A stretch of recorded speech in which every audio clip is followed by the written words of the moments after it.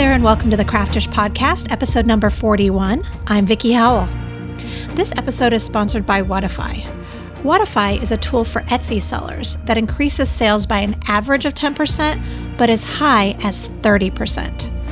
Whatify uses a data analysis technique called the A/B test to determine which of your existing product photos will attract the most customers to your shop. While consultants charge tens of thousands of dollars to run these tests for large businesses, what Whatify does is makes these tools available for everyone.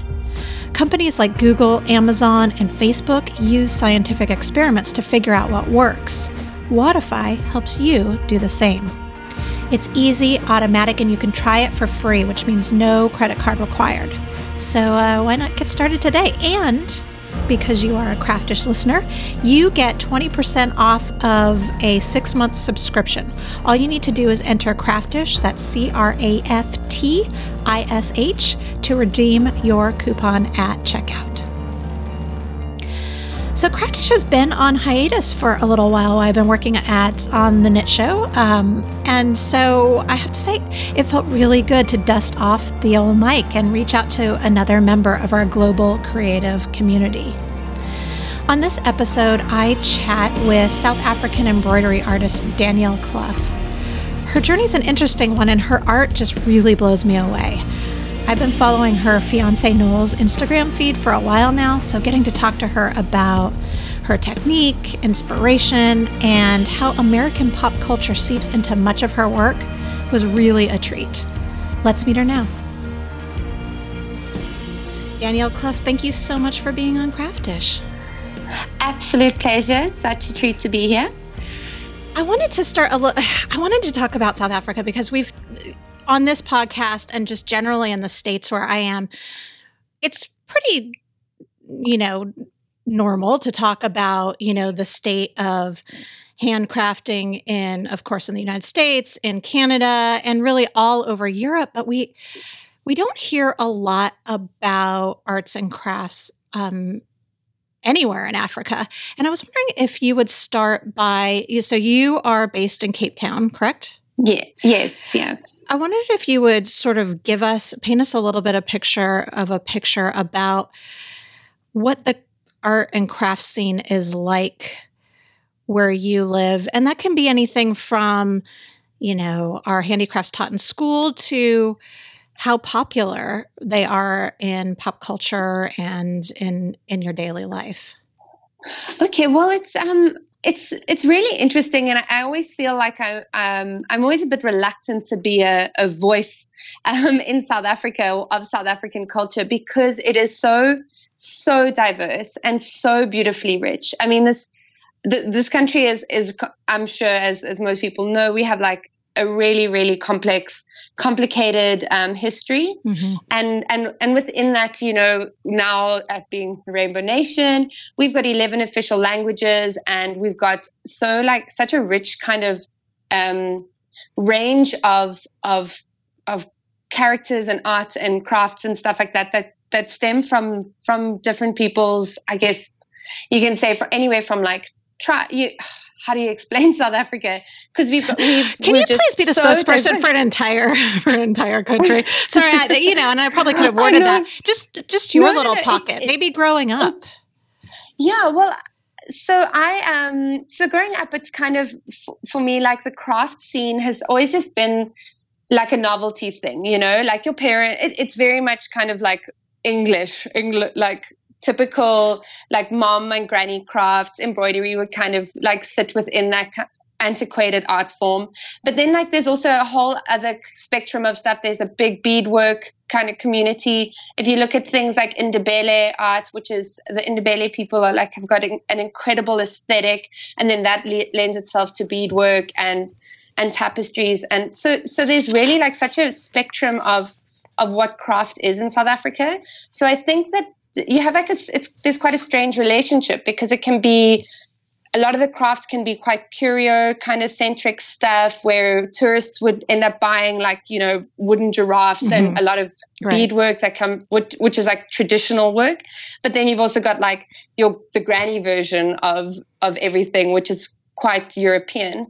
So for me, I don't know, craft has kind of always just been this side thing that you just do on a Sunday, and mom shows you how to potato print and stuff like that. So it's in terms of like what it means in South Africa, it's kind of strange and there's a massive spectrum. But to me personally, craft is kind of like an escapism, easy kind of, I don't know how to explain Sorry, I'm waffling. It's not really, because I think it's one of those, I haven't really been asked this question before. It's a very vague question, but I think, for here, if you sort of look at a timeline of handcrafts, and yours arguably, because yours are so artful, and we'll get into that in a second, fall a little bit more on the art spectrum than the craft spectrum, but which is also another topic I want to get into.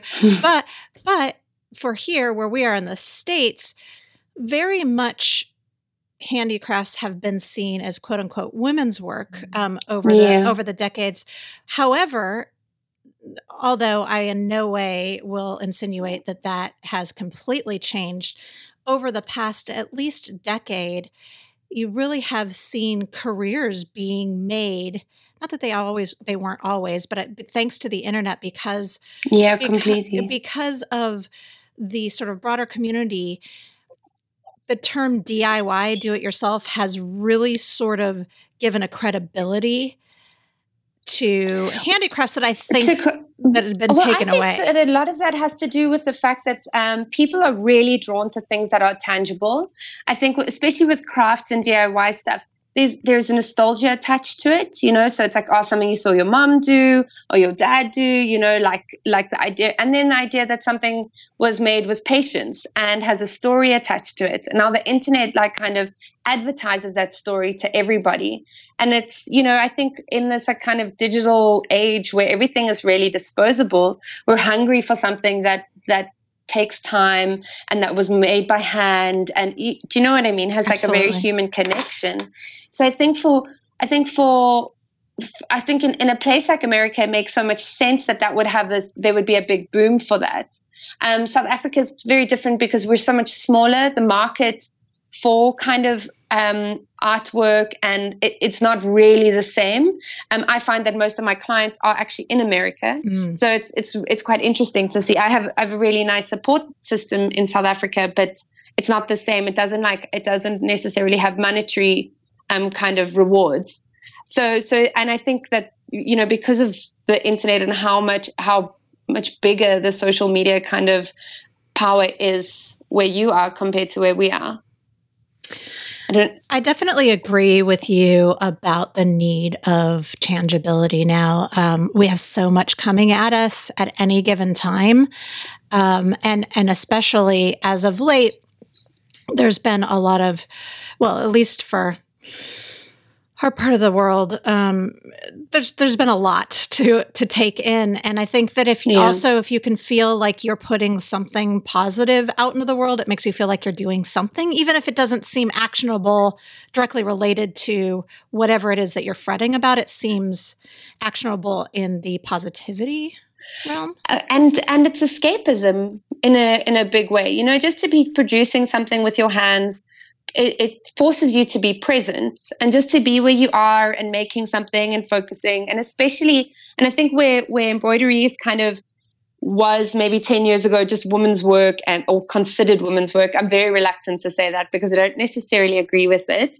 But that idea of just being exactly where you are, creating something. And also I think with the DIY stuff where somebody is kind of giving you the formula of how to create something, it takes a lot of the ego out of it. And then you can be anywhere on the spectrum of creativity.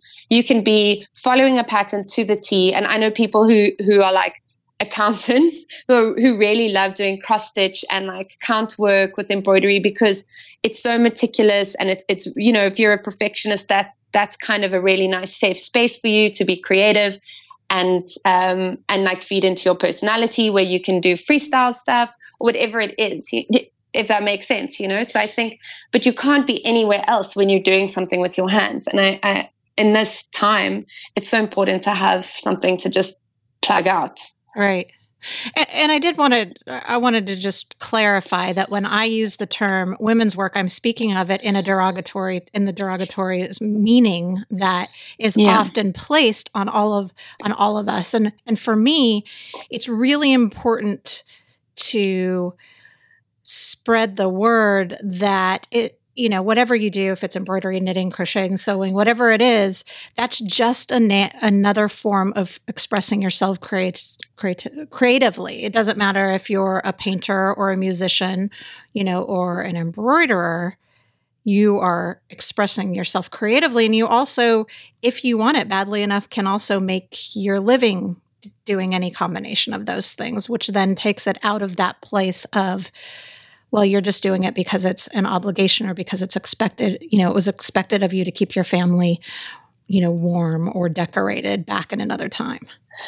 Or you had nothing else to do. And then that was, the thing that you would keep yourself occupied with in your space between making meals or, however it's kind of seen or however it was, used as a tool for some people. I think it's quite interesting looking at the massive overarch of a lot of these crafts, because a lot of them are actually it's like how it's changed throughout history that changes how we perceive these things. Because I can't remember where I read it. I think it was about the woman who did all the embroidery for the Game of Thrones costumes. And she was talking about how embroidery was actually obviously Victorian times, or this is not verbatim, but it was actually one of the most highly paid professions. And I think it was through the industrialization of the needle that it started becoming then it became accessible to people, and then it was seen as like a housewife's craft. And, and in the bigger picture, these things have kind of come through these ebbs and flows. And I think we're in an interesting time now where things are changing quite rapidly, where people are taking these hobbies and these things that have kind of been, frowned upon or not given the value that they deserve, and now are making careers and lives for themselves out of it. I think it's super exciting to see how these ebbs and flows work with people and their passions. Well, and when something that's so,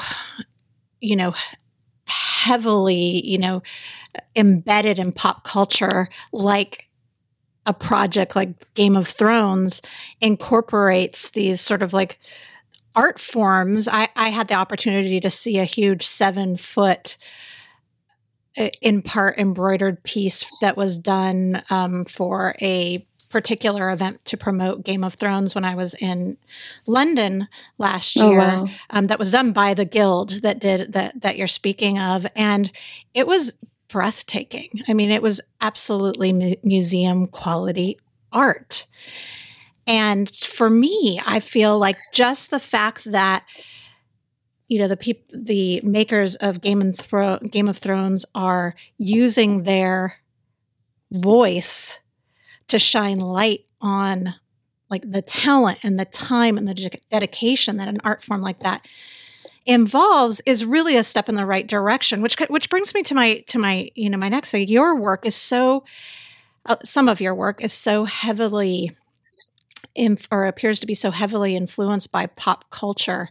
Will you speak a little to, and a lot of it American pop culture, will you speak a little to that and how pop culture, like, for example, Twin Peaks, you recently did several pieces for Twin Peaks. You've done, I think I saw Bill Murray piece the other day. Can you speak a little Star Wars stuff? Yeah, can you speak a little to how pop culture influences your work and why? Well, I kind of am always influenced. It's kind of like a spontaneous thing how I choose my pieces, especially when it's portraiture and when it's quite light and quite fun. And it'll usually be as simple as me watching something and being really into it. And then just like, oh, that was so great, and kind of moved by it. And I enjoy doing things that's recognizable and that really isn't serious. I think it's part of, that escapism. And really for me, it's like I get to indulge in colors and and then put something out. Like I did a piece of Mia Wallace of Uma Thurman in Pulp Fiction, and I just watched the movie again, and it's just like such a brilliant just piece of it's still so good. It's so good. Yeah. And then to just like, you know, I was like, I really wanted to work with like a pink and blue palette, and I just seen the movie and I was like, oh, she's so amazing. I'm going to just sew her face on some pink fabric. And that one's actually in an embroidery hoop, which is very unusual for you. It seems like you tend to go for sort of unusual canvases. Yeah. I think it was the fabric for me that was like quite excited, you know, that I was quite excited by for that piece. And it's quite often like a not very deep story, but just like something that's quite visceral. You know, you watch something and you're excited about it, and I get excited about colors, and then I just want to indulge in that process and indulge in that kind of like that's those subjects. And also because embroidery, maybe it's because it's not taken so seriously, and I almost enjoy that. I enjoy kind of being a crafter and not an artist. I find that art has got to represent something emotive, and I think sometimes it's really nice to just do something that's visual. And for me, it's, you know, people have a lot of like connection to pop culture, and like I have my own connections to these movies or these characters, or you know, like Princess Leia and what she represented to us like growing up, you know. And then and just to create something that's fun and light and easy, and it's for me, that's kind of the best way to spend my day. If that makes any sense. For you, what's the difference, if anything, between art and craft? I think that art is kind of like has to have a story and has to have something that has to have like some kind of emotive motivation behind it. I think often, you know, like art has got to be telling you something, and it's got to incite some kind of feeling within you, even if that isn't a positive one. Even if it's you know, you look at something and you feel quite disgusted, that still doesn't make, just because it's not aesthetically pleasing, it doesn't make it not art. Whereas I think something that's a craft doesn't necessarily have to have the same weight attached to it. It's a difficult one, because maybe you write I think maybe it's the intent in the work that you're creating. And that's why I think that there are people who use craft mediums like embroidery or weaving to make art, because then the work is emotive. Do you think that there is any more weighted value in one word over the other? No, not at all.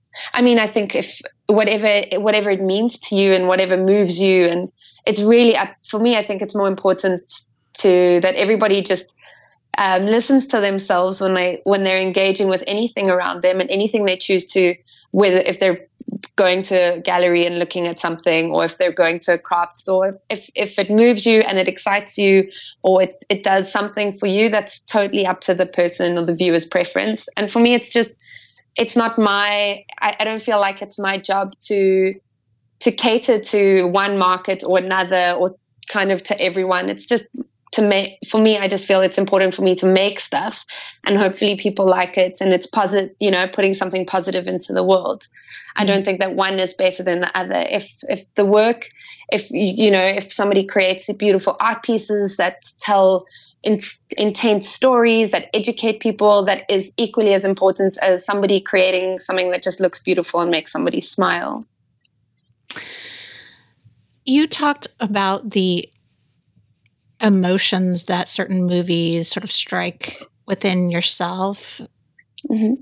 And how you then translate that into some of your work. And I wonder if that's sort of the visceral explanation. I was wondering if you would talk a little bit technically to us about your process. Your embroidery is very painterly. It's very much you can absolutely tell that you have a background in art and photography. And I was wondering if you would just sort of explain a little bit about how you go from the idea in your head to the work that we see. I've been trying to tap into what that is, and how, you know, sometimes when you're feeling a little unmotivated, you're like, what was it that made me excited so I can just force it. And I realized that I've kind of got two avenues of doing things. One is usually involved around like a material or a tool or something where I feel challenged. So I'll find like with the rackets, or, finding chicken wire, or, strange fabric on the side of the street, like nettings or something like that, and going, I really want to make something with this. And then the material dictates that kind of like excitement towards it. And then the second thing is usually just like a very spontaneous, like with the pop culture references, like seeing something like a visual and then wanting to reinterpret that.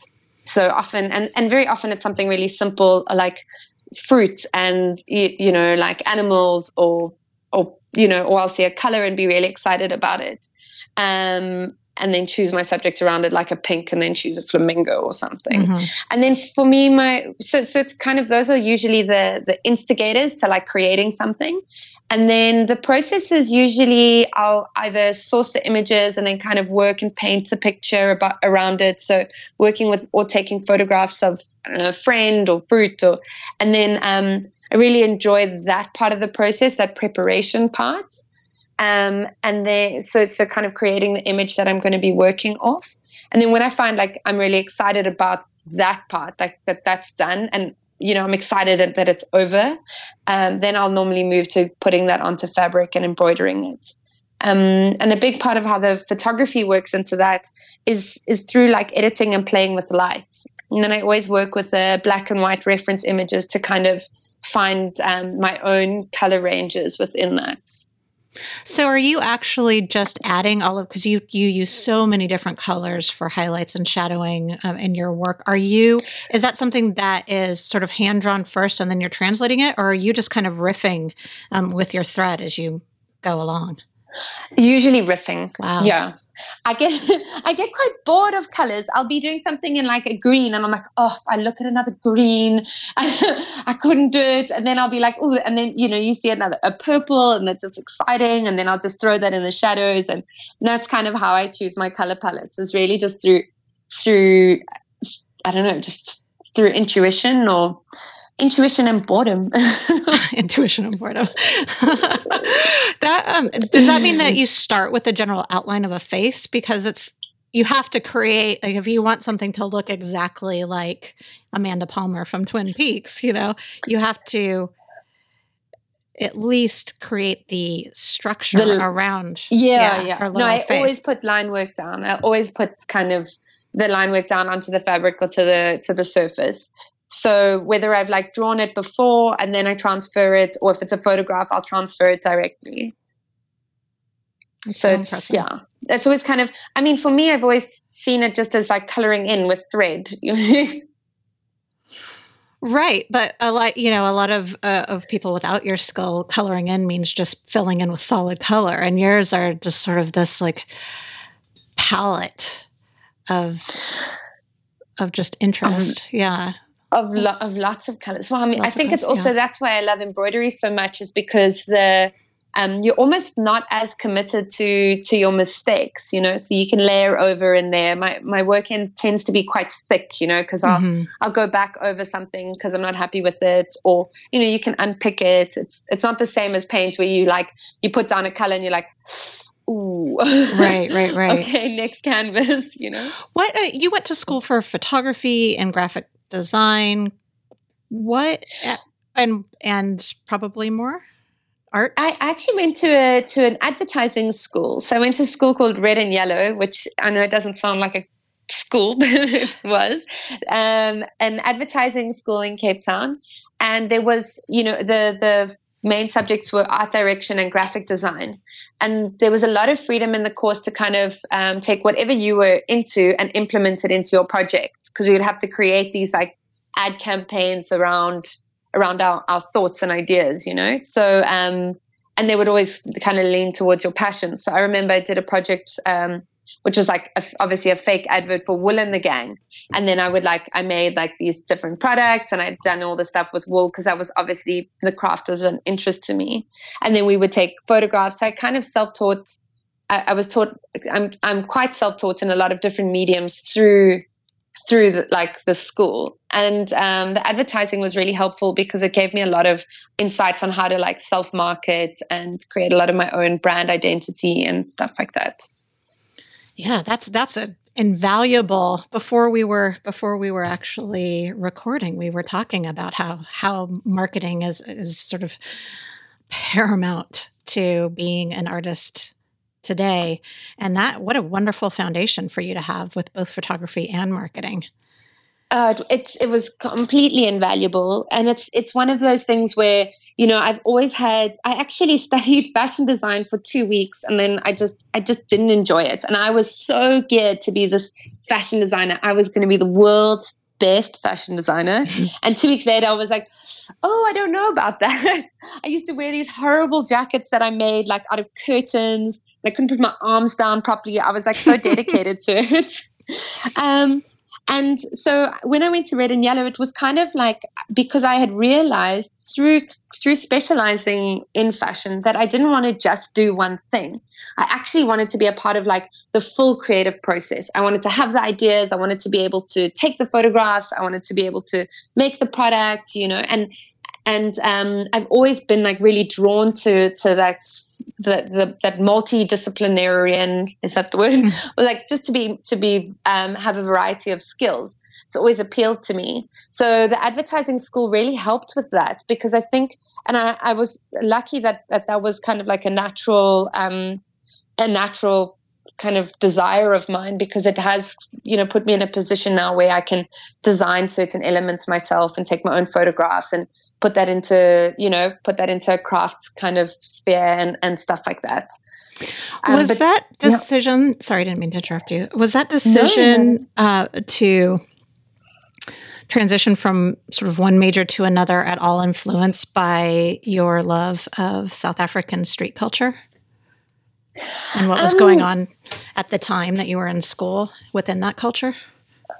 Definitely. I think for me, I just wanted that feeling of wanting to be involved in everything and not being kind of pigeonholed into one thing was being able to just kind of be connected to everything and anything, and that is like, I think one of my first jobs was I was just shooting events. So I would do it for free, and I would just go to all these different parties, and I was like really young. I think I was 17 when I started a project. I just got my first camera, and I decided I was going to just shoot all these parties, and I was going to document fashion through, and this was kind of part of the fashion and the street culture and how this all merged. And I was going to document parties for like 20 years and then make a book, which when you're 17 is a big commitment. And it was called Fuck Off, I'm Raving. And then I would just sneak into parties and take photos. And then, in a lot of those photographs, it was like through the love of like the street culture that the photography grew. And then, and then not wanting to let go of that photography, which is something that I would have had to do with fashion. Mm-hmm. So knowing that I wanted to do everything. So I think any kind of love for anything, whether it's music, street culture, design, numbers, books, anything that you like that you nurture, it will feed into something bigger. You did end up, though, doing artwork for a book of poetry, though, didn't you?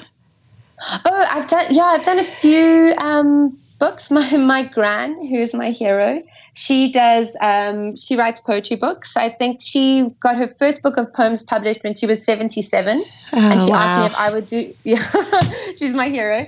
And she asked me to do the cover. And then through that, I was connected to a publishing company. And I proceeded to do her second book, which was when she was 80. And then now we only self-published together. So I recently did that. What a wonderful story. Well, what's the latest one out? Let's make sure and give Gran a little credit. It's called Portrait and Threads. I think it's actually, I've got a few on sale on my website, and we're working on her next self-published book. So she's around. She's got her own blog called margaretclough.blogspot.com. And she's also taught me that you don't have to live one life. I think she was a biologist, and she worked, in a science lab her whole life and started writing in her late 60s. And now she's, just self-publishing because it's easier, because dealing with publishers is hard work. So it's really affirming. I've done a few other book covers since then, which has been really it's the same thing of feeding into things that are tangible. It's so nice to have your work in like a physical space, you know? Mm-hmm. Mm-hmm. What a wonderful influence, man. At what point did embroidery enter your life as your sort of like focal medium? Well, it entered kind of accidentally. I always say I kind of found it through a sequence of mistakes and opportunities. When I was studying, I used to make these plush toys because I had the sewing kind of experience from being the world's best fashion designer ever, Saga. Mm-hmm. And I would make plush toys. So because people were, the people I was studying with were all very creative, they would draw these monsters, and the school was above a sewing shop. So we would go down to the sewing shop, buy the fabrics, and I would just sew them up. And then I would draw the details on with thread. And then I kind of kept drawing with thread on fabric. And then only really realized later, like 2 years later, that was embroidery and had been around for centuries, because I almost thought I had created this new art form. Much to the dismay of my ego, it had been around forever. And then I think, I kept kind of doing it just on the side and as a hobby. And then about 2 years ago, just under 2 years ago, Colossal featured my rackets, and then that kind of took over. The orders started kind of coming in, and they kind of took over, and I had to leave my freelance design work and my visual work as well. I just kind of had to put that on the back burner, and now it's my life, which I'm very, very, very grateful for. And you're working for, of course, you do loads of commissions, but you're also, for private commissions, but you're also working with some larger companies like Adobe and Gucci. I saw. What type of work do you do for them? For Adobe and Gucci in particular, those jobs were amazing, because I've noticed that there's, especially when it comes to branding, people aren't responding to adverts anymore and things with logos. People really like stories.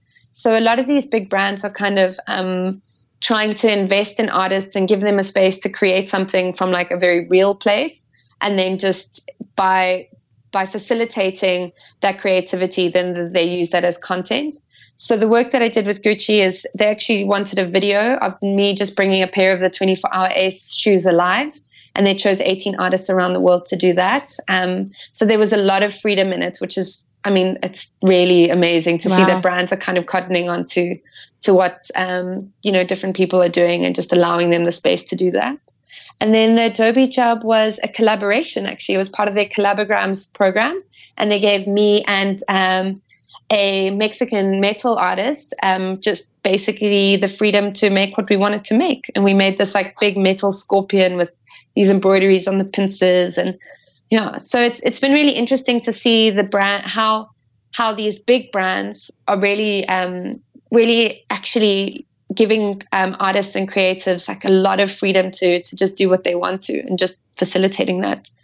It's a really good time to be around. Yeah, and again, that's another sort of, we spoke about Game of Thrones earlier, but that's another sort of like, I don't know if you can consider fashion pop culture, but these are reputable brands that are shining lights on both art and craft and artisanship for metalwork, which is definitely just such an exciting direction. I know, it really is. And I think in a time when we're so saturated with such negativity and really like we're going through such difficult times, I think that it's important for us to kind of like look around and see how many people are and corporations and stuff like that who are actually kind of changing their ethos and being like, you know what, it's not like hire a designer and pay them nothing and make them do everything, and that's what creativity is. Where things like, where their marketing departments are growing, and a lot of people are going freelance and really kind of living the lives that they want to live through their passions. Yeah.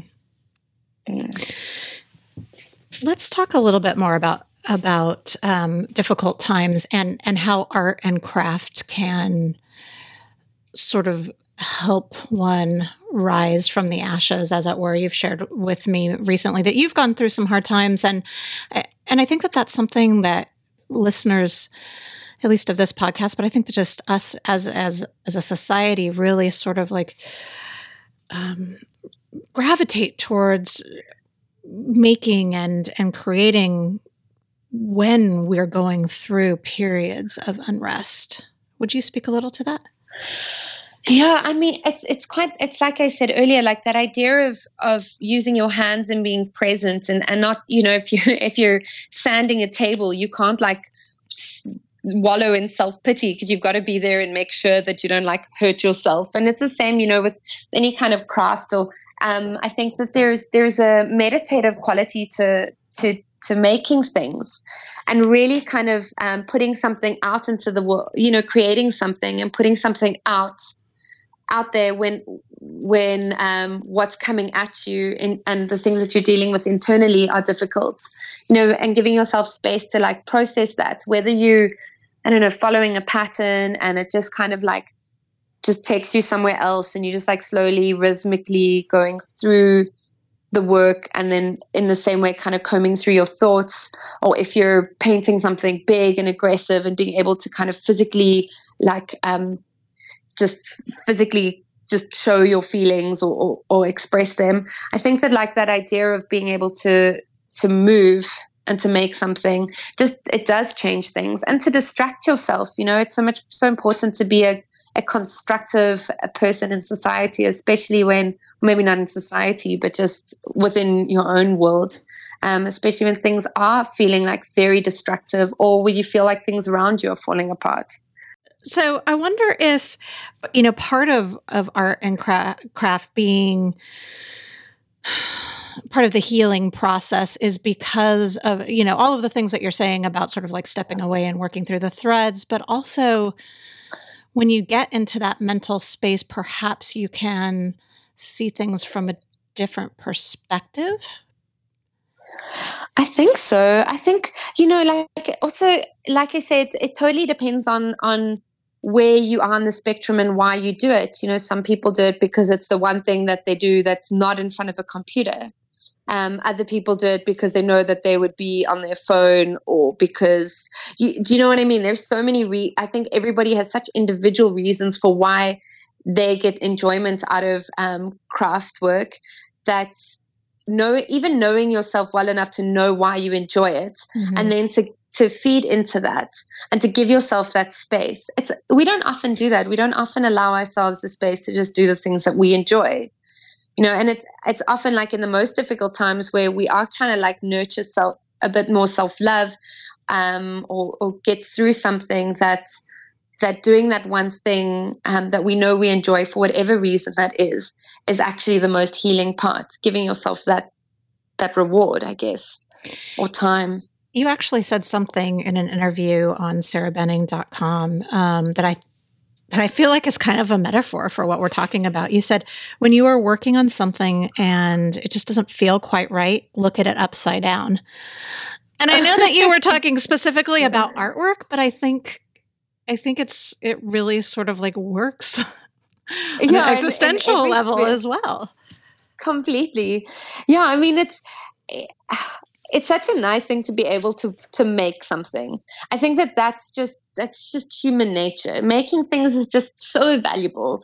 And I think that doesn't necessarily just have to be art, whether it's a meal, there's something so, everybody has their thing that they do. I think for some people it's making money. For some people it's making other people happy, making people laugh.